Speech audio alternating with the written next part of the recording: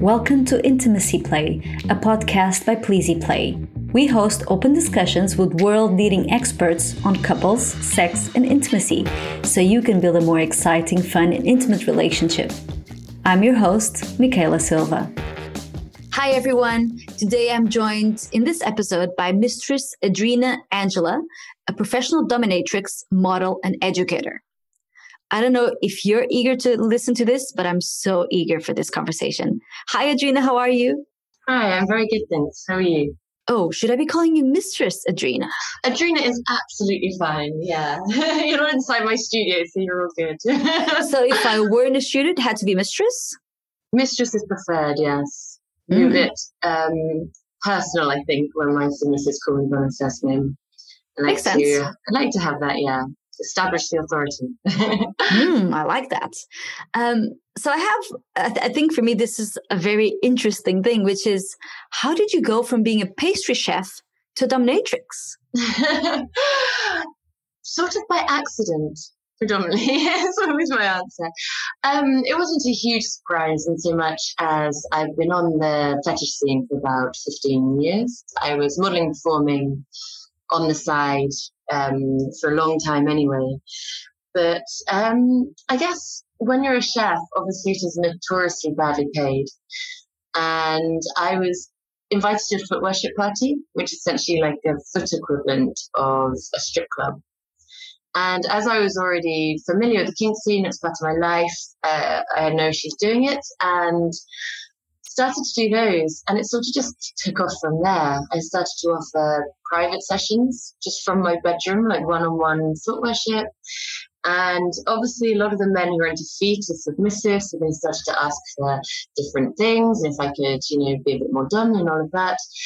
And eventually I got so busy with that I had to make the decision between my day job and doming, and obviously, sadly, chefing didn't understand a chance. So I quit and have not looked back.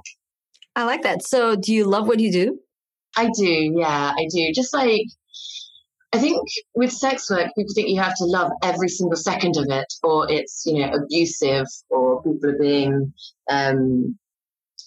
used or whatever. But it's like any other job where some days it feels like a job, you're a bit hungover or you're just a bit tired and you can't face putting on makeup, that sort of thing.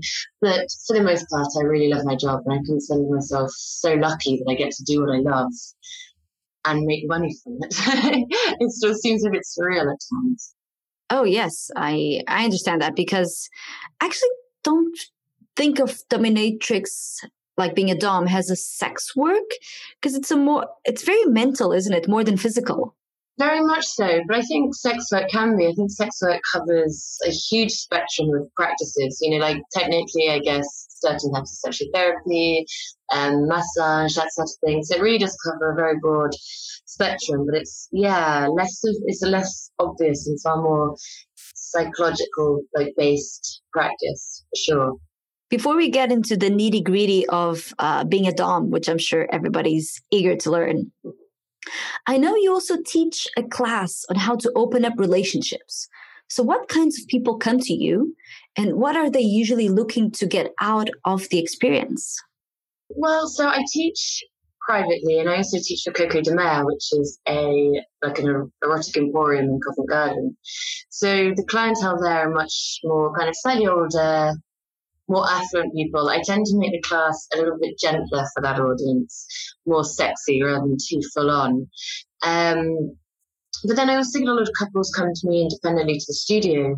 And it's usually people who have, I find, lost confidence in their sexuality at some point, or have maybe been in a relationship for a long time and, it's got a bit stagnant, or they're kind of not really sure how to freshen things up or change the direction of their relationships. So yeah, it's predominantly couples who are looking to explore a bit more. Interesting. So at what stage of the relationship do you believe that people should discuss their sexual desires and kinks? Oh, ideally very, very early. It's usually one of the first conversations for me. And obviously if you've just met someone, it's a bit intense, isn't it? To go straight in with what you're into, maybe a bit presumptuous.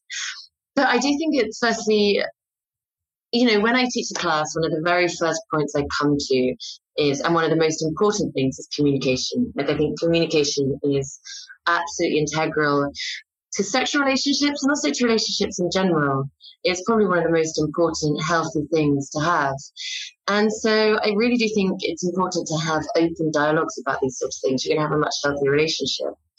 And it's important to do it earlier, because the earlier you do it, the less you're likely to come to a stumbling block or find it incompatible, or add anything that would just like shock to one party. So yeah, I think it's very early. As soon as you're in a place where you're comfortable to talk about sexuality and that it's consensual and not presumptuous, I think the sooner the better. I personally struggle not to talk about sex, so there's no surprises, I think, with me. No, I get it. I think the hard part is how do you empower that partner to, open up to something that personal? Do you have any tips on that? I mean, like I said, communication is the most important thing, honest communication. And that begins with yourself. Like, before I think you have a conversation with your partner, it's important to have a conversation with yourself to know what you're looking to achieve, what you want, what your limits are. You have to be aware of that before you can ask that from your partner. I think it's important to ascertain the strengths and weaknesses in a relationship. So what makes it strong, what you need to work on, and be aware of that before you then have that conversation. Because maybe if your partner's a bit shyer than you need to step back and be more gentle with them, be more understanding, move slower, that sort of thing. And it's important to give them confidence. So again, if you're worried about how your partner might respond, when they're comfortable, introduce it slowly.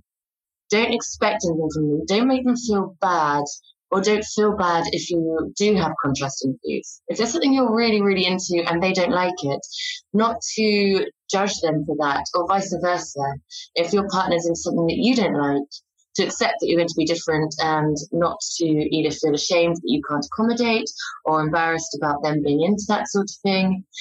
But yeah, I think to make sure that your partner feels confident and safe in a relationship, and they're more willing to talk and be open and relaxed, is probably an important first step. What's interesting is that when I personally think about Dominatrix, I don't think about somebody that's going to work with couples, yet you do that work. Yeah, I guess when I started, I wouldn't have assumed so as well. And obviously, my main clientele is men, obviously, but I'm actually getting more and more couples. And my work, I personally specialize in what I call like kink positive nurturing domination. And so it really is going into more therapeutic, holistic routes. And it is, leaning into the directions of couples therapy and sex therapy. I deal a lot with kind of sexual shame and overcoming that and celebrating sexuality. And so I think my particular style has wandered into the direction of couples a lot more. I definitely find it very fulfilling. Interesting. And when you are with couples, either on the classes that you teach or while you're doming, what are the signs that you see that a couple is ready to open their relationship, or to which type of couples would you suggest to open the relationship? Why would they benefit from that?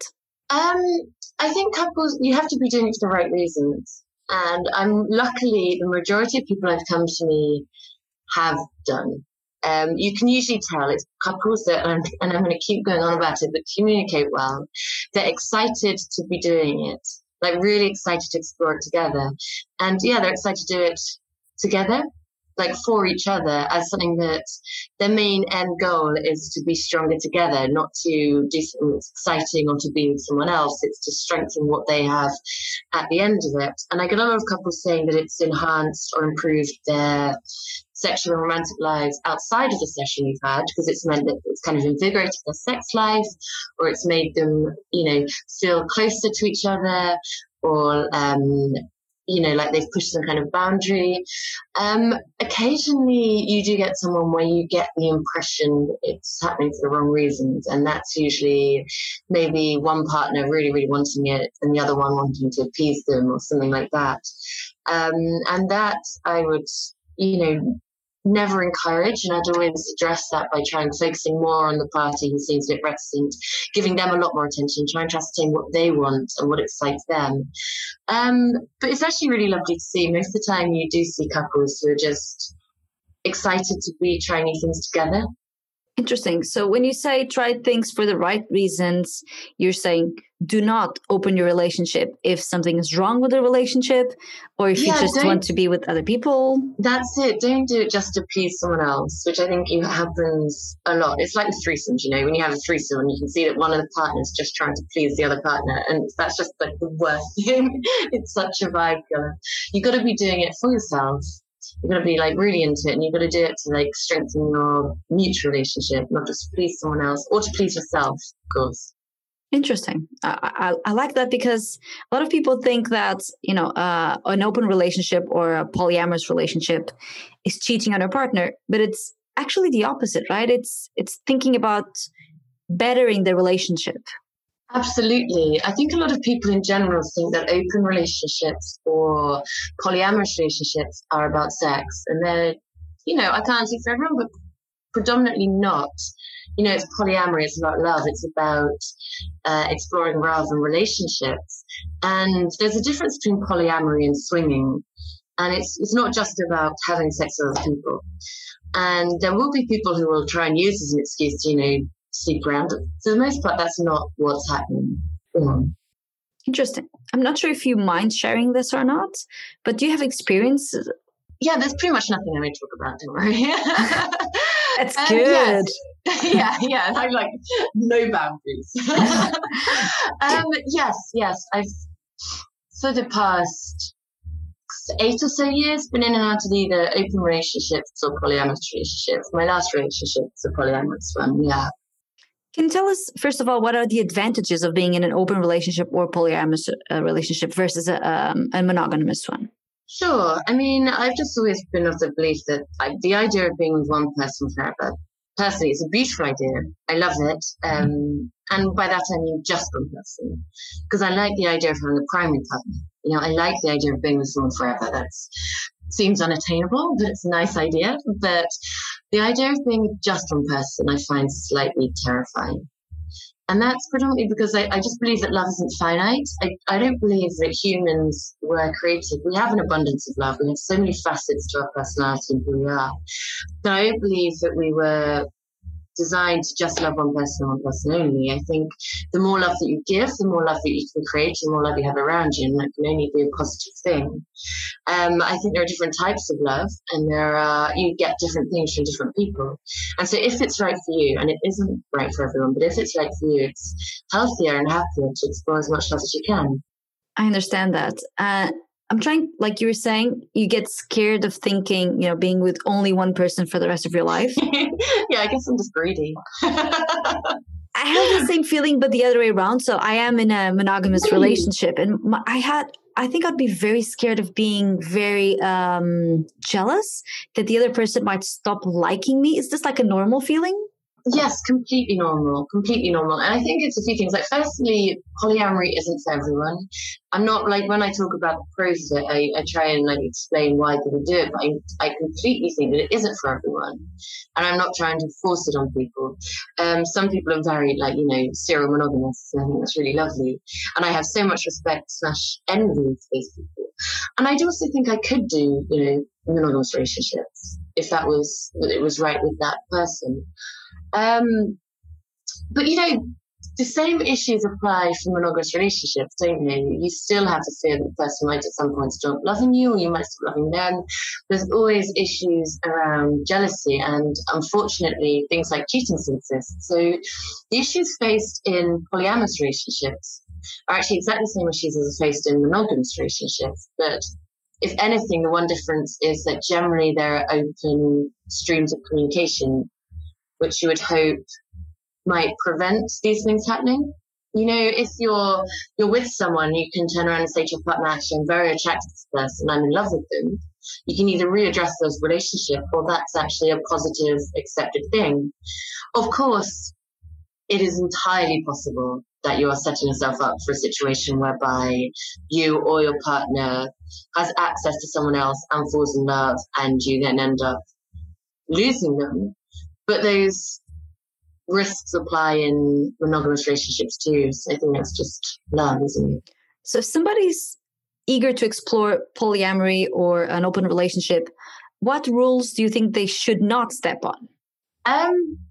Okay, so firstly, they should come to my classes because I actually operate on a 10 commandments thing, which is a list of do's and don'ts, like things that you should do and things that you shouldn't do.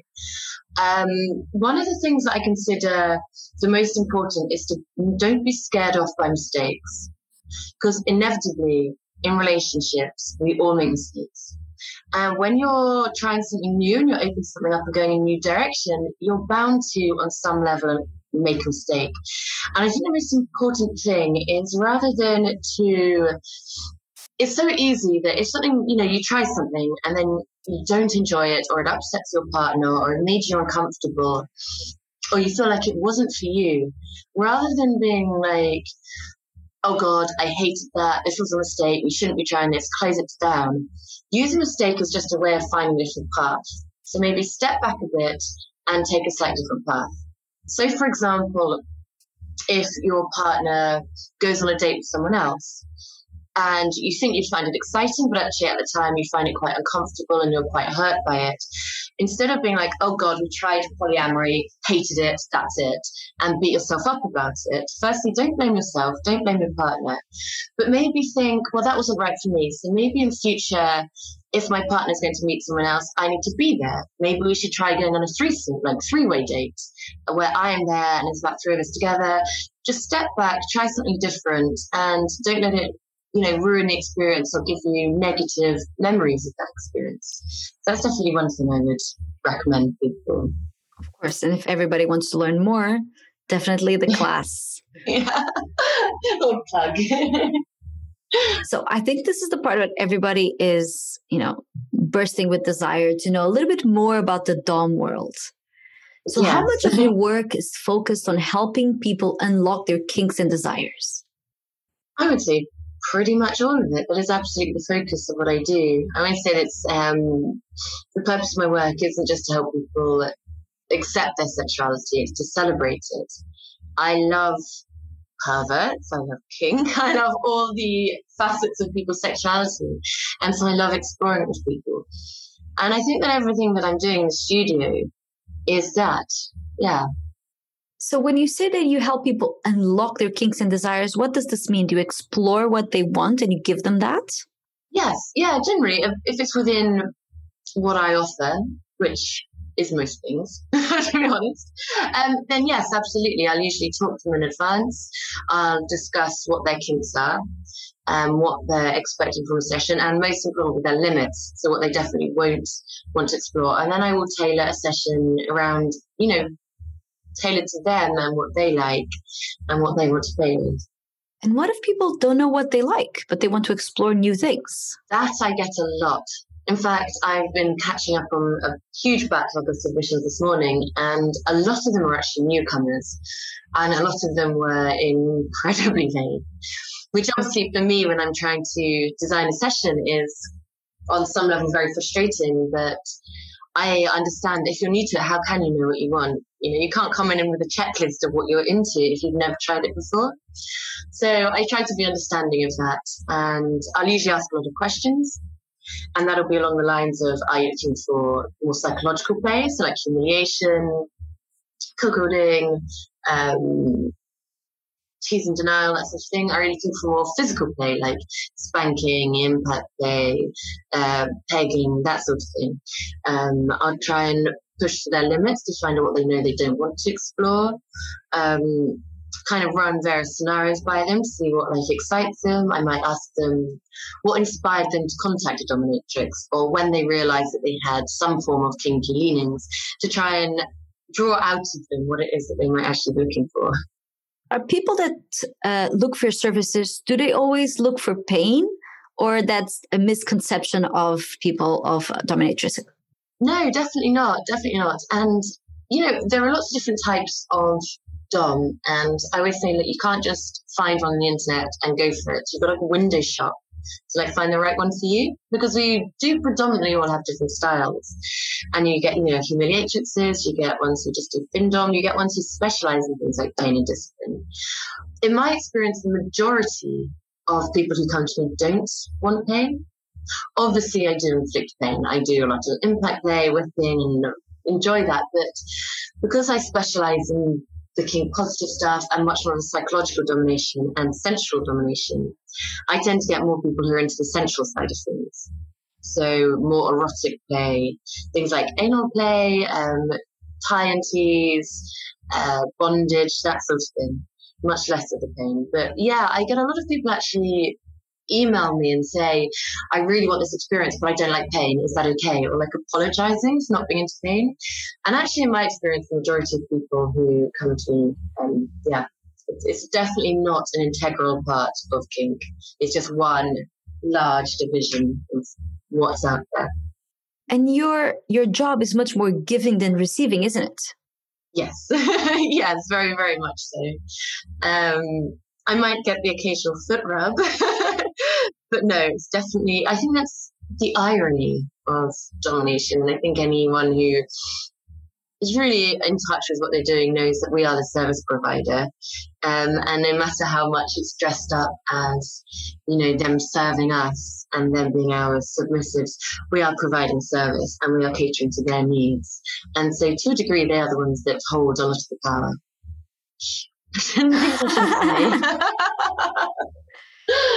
And how do you know when something is too much? So obviously you try to explore people's limits, but how do you know that you're not exploring it too much? That's a really interesting question, and actually a really good question, because one thing dealing with, in particular, men is you deal with a lot of frustration.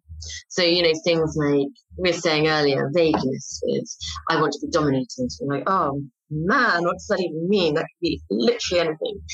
And another thing is, people having limits, but then being like, I want my limits pushed. Like they're very often you have people say, I want my limits pushed, which you completely understand, but is obviously morally quite complex for the person providing the service, because you have to know that you're pushing their limits without pushing beyond their limits. Because one thing for me is really important is to never push someone outside of the comfort zone or, into a place that they're not happy with. So that is actually quite difficult. Because if you don't push them enough, they're not going to be satisfied. You push them too much and you potentially traumatize them. So I think the key thing is you kind of get adept to reading people's body language, and knowing when they're comfortable, when they're not, when they're starting to seize up, when they look a bit panicked, reading their breathing, and kind of slowly edging towards the edge of their limits. So like you're feeling it out and testing it. I, as a general rule, rarely use safe words. I find them, they can seem a bit affected, and they often aren't really necessary. But in certain contexts where, for example, you might have someone who's screaming a lot or crying out or wriggling, having a safe word makes you know when they're just crying out because it helps them or they enjoy to act up, and when they're actually in pain and it's too much. So you can either use a direct safe word, or I will often just say to someone, so it's more authentic and organic, if you start to become uncomfortable, when we're towards the edge of what you can take, just let me know. And, then they can just be like, okay, that's good. And you can just bring it down a little bit. It's almost like a traffic light system, green, orange, red. Like, this is good. I'm not really sure. I'm getting to the edges. Oh my God, stop. Yes, because I was reading a lot before our interview, about DOMs. I've never been to a session. And I read that a lot of DOMs don't have a safe word. And that made me a little bit worried. How do you get to a point where you're sure that you're not pushing that person too hard? There was even a DOM that was saying it was written on their website that I will make you do this even if you beg me not to. Oh, wow. Yeah, that's interesting, because that is potentially ethically questionable. In fact, like on paper, that's very ethically questionable. My only hope or thought is that maybe that's part of a fantasy. There's definitely a lot of men's fantasies that are, I just do what I want. you don't get a choice. You're entering into this scary situation. But I would genuinely hope that no one would actually practice that. I have definitely heard anecdotes from subs. I had one the other day come in where he went for a session and she basically didn't listen at all to his limits or what he was or wasn't into. And he eventually had to leave because it was just too much for him. And for me, that sort of thing is absolutely mind-blowing, like horrifying. I couldn't imagine doing that. Like I said, I don't often use safe words. That's because I don't think I need them. I always work in a way of practice that I consider safe and respectful of the limits that I know. But yeah, to actively not use safe words, I don't really condone. Interesting. And for somebody like me that's never been to a dom session, how can somebody know that they would enjoy it? What are the ticks that somebody can be looking out for? Yeah, I mean, that's a really interesting question. How do people first time know? And, you definitely get situations where people want to try something and then they're like, I did not like that. And I think generally with more experienced people, that's something that they do. They will push their boundaries, they'll try the things. But for someone who's new to it, I guess it's following your natural sexual leanings. A lot of people will stumble across pornography that involves femdom and will instantly find that they're aroused to it. I hear anecdotes a lot about people who will, watch one video and then sort of be excited by it, so then watch more and then watch more and then realize, say maybe they saw a bit of foot worship in a porn clip and then suddenly they were watching more and more and more until they're just watching foot themed clips and then they realize that they have a foot fetish. And then other people, I think particularly more these days, I think the way people approach sexuality and kink is different. I think the internet's changed that massively, but I think it's become more acceptable and more accessible. And because of that, you get a lot more people who, just want to try something new or identify that they may be not quite satisfied in the state of their sex lives, or they might not necessarily actively know that they like spanking or that they like, whatever else, but they'll be aware that they maybe want to feel out of control, or they want to explore a situation where they're pushed into an uncomfortable dynamic for them, or where someone else leads sexually, that sort of thing. And I think I've noticed that's becoming more common. And can a session be vanilla, but still like breaking boundaries for that specific person? Or is it like more kinky? I mean, obviously, predominantly I do in kinky stuff, but a session can be pretty much what anyone wants it to be. And so, I mean, I get a lot more women recently, and women can be really hardcore, but often want gentle stuff. They might just want a kind of a sexual experience with another woman. And because they're shy about that, they want the woman to take the lead, and therefore they go to a dom. So, yeah, it really can. I mean, again, I guess it depends on the service provider that you're going to, but it really depends on what you want. And if you're pushing yourself outside of your comfort zone, it doesn't have to be necessarily what I would consider kinky, which might be a very different thing. For sure. Can you share with us like an experience that you've had with a client, obviously anonymous, but that their end goal was so different than what they expected, and how that might have changed them? I'm sure I have a lot of those if I've thought about it, but I guess I have one guy who he's, in fact, a couple, so I guess it makes it more generic, who come to me very, very nervous and very shy, and often with kind of lacking in self-confidence or sexual confidence. And, often at the first session, they won't even fully undress. Usually my clients are completely naked, but some of them, they don't feel comfortable even being naked in front of me. They won't let me touch them. And I have one in particular who's so shy, they don't even really make eye contact with you. And then, which definitely makes it harder. It makes it a lot harder to engage when someone's so nervy that you feel like you're performing to a wall sometimes. Air quotes, can you make them look at you? Oh, yeah, I enjoy doing that. Forced eye contact, I love, yeah. I make a disturbing amounts of eye contact. So. But, and then watching them over the months come out of their shell and start to embrace new things and to be comfortable naked and even like responsive is really amazing to watch, and sometimes completely unexpected. And sometimes they'll really surprise you in the directions that they'll take.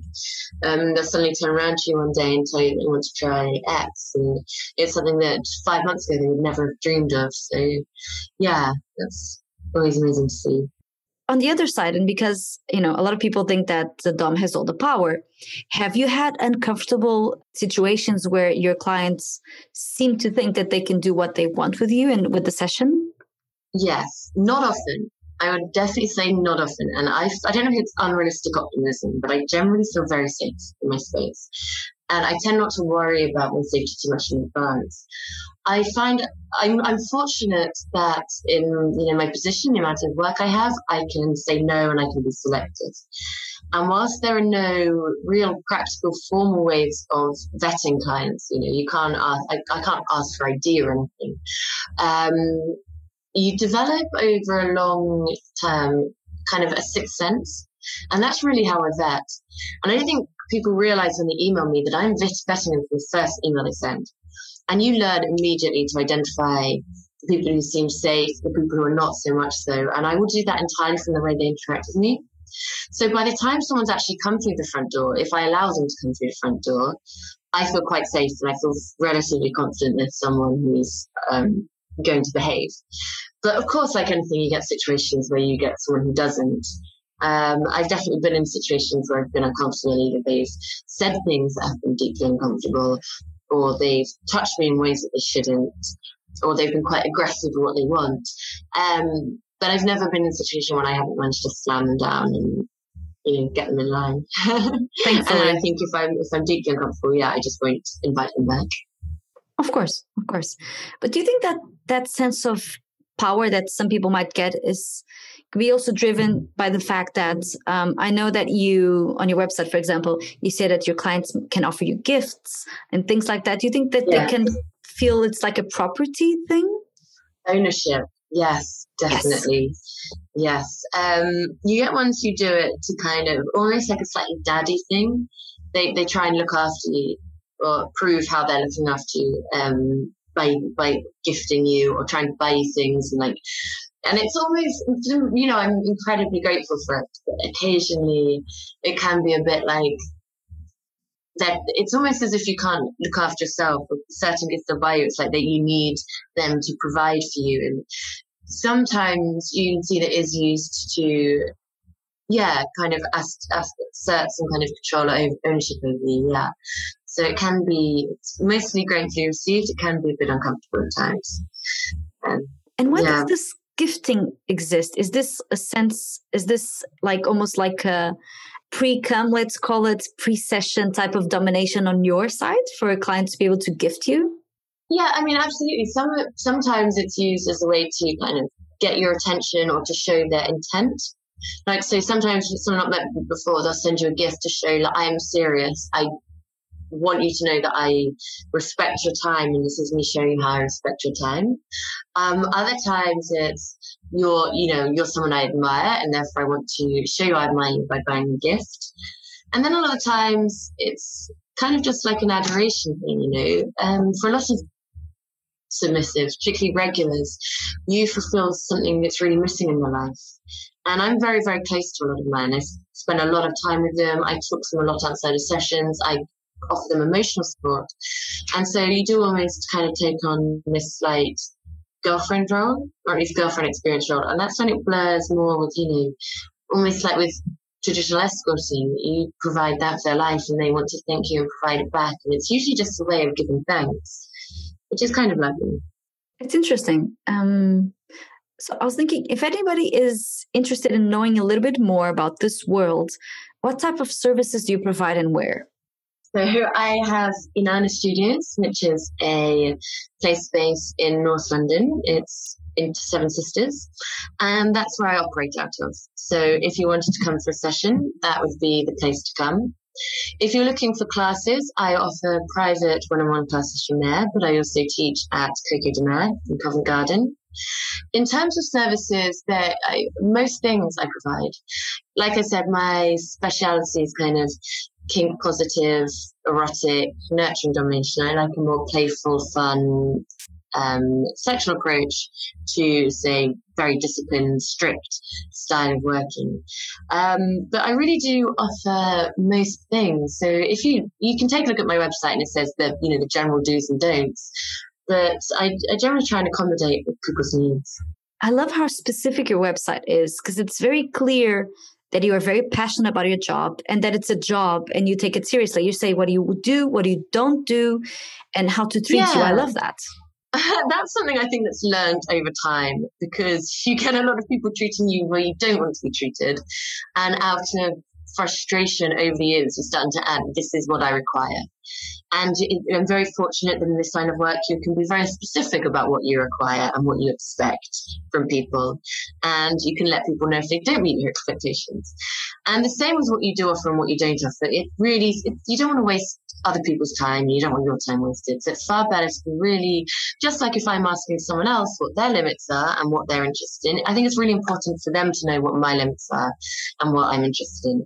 Firstly, so no one's time is wasted. And secondly, I want them to know that if they're coming to me, that I'm actually enjoying what I do. So it's really important for me to know that they know what I enjoy, what I don't enjoy, and what I like to engage in. Makes sense, because it's like you said, you don't want to lose your time and everybody else's time. Yeah, I want it to be an authentic and mutually enjoyable experience. Can you share your social media tags and profiles and your website? Absolutely, thank you. So on Instagram, my personal dominatrix profile is at Adreena Angela. I assume the spelling will be on the podcast. Yes, just Adreena Angela. If you want to rent or have a look at the studio, it's Inanna Studio London or Inanna Studio LDN. And on Twitter, it is Inanna London, Inanna LDN. It's quite a lot to go through there, but yes, those are various places you can catch me. The website is mistressadreena.co.uk. So before we close this episode, this is the question that a specific question that we make to all our guests, which is, how do you keep your relationship open and exciting and intimate? And I'm going to add one more thing to this question, which is, are you always very into like kinky and different stuff as in your work, or you're completely different in your personal life? Oh, I love kinky stuff. Yeah. So I do a lot of that.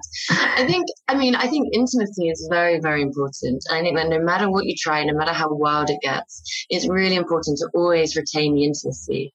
So, just take time to step back and spend time with your partner and talk to your partner and just touch and kiss your partner and make eye contact. And I like to mix it up. So obviously I love the kinky stuff, but I also love normal vanilla missionary sex. I love that time where you get to be close to your partner and just like really physically connect with them. So I like to mix it up. I like to have that, and then to have date nights where we do weird ass stuff. To completely try new things is always really fun, and to push our boundaries. But I really like to have the mix of both. Adreena, it's been a blast having you with us. Absolute pleasure.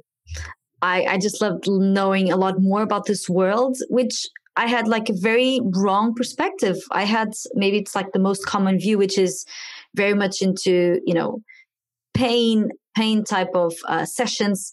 And I think it's a lot more open to what people are looking for and their own pleasure than like a normalized vision of it. Absolutely. I think that is fairly normal. I think most people have a skewed vision of what it is, because it's not something that's really exposed to the world, other than the very cliched media portrayals of it, or kind of cliches. So I think most people do, but it is definitely a far more therapeutic, psychological, and emotionally engaged practice that people are aware of. Thank you so much for opening our horizons. And if you want to open your horizons as well, follow Adreena and learn more about what she does. Thank you so much. It's been a blast. And that was Intimacy Play. We hope you enjoyed it. To find out more about Pleasy and how we can take your relationship to the next level, visit pleasyplay.com. Then also make sure to search for Intimacy Play in Apple Podcasts, Spotify, or Google Podcasts, or anywhere else podcasts are found, and click subscribe so you don't miss any future episodes. On behalf of the team here at Pleasy, thank you for listening.